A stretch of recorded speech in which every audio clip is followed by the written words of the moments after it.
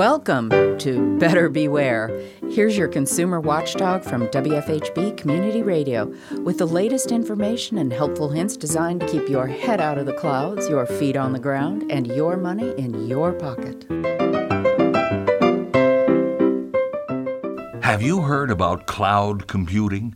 I hope so, because you're using it if you're using the internet at all, if you have a smartphone or any connected device.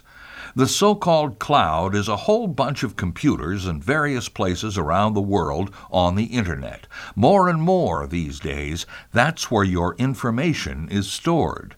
It's handy because you can get to it from anywhere using lots of different devices.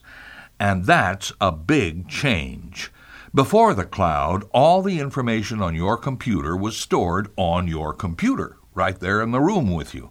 We're talking about everything you have stored, and everything your computer has remembered, your identity, and a good chunk of your whole life.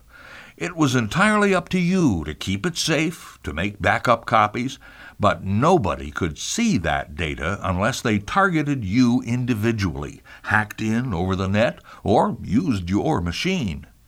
When your data is stored in the cloud, it lives on somebody else's computer. You don't know who owns it or where it is in the world.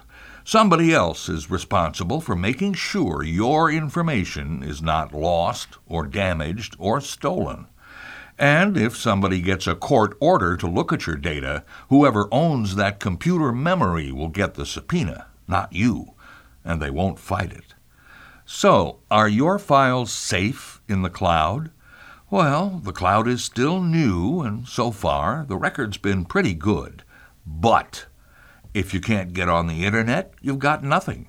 The data can be at risk. Some providers are using obsolete media, even reels of magnetic tape, to store data. And sometimes one of those companies just goes out of business. Will your data be securely encrypted before it goes over the net? Could an encryption error turn it into gibberish? Is it spread around the world or all in one location, vulnerable to a natural disaster? And there are privacy risks. Your data could be stored in a country where the law allows anyone to look at it. And cloud storage companies are the juiciest targets in the world for hackers. Researchers here at Indiana University, along with the Georgia Institute of Technology and the University of California at Santa Barbara, recently surveyed 20 of the largest cloud hosts and found that 10% of their repositories were infected with some nasty malware, very cleverly hidden and sneaky as hell.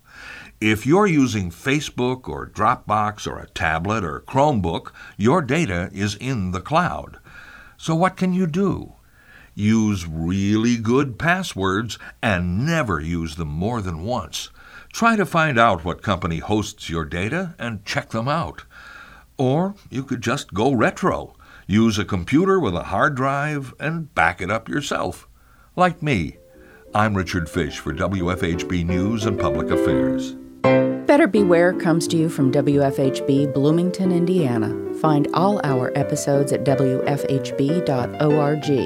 If you can help put the kibosh on a con, email beware@WFHB.org.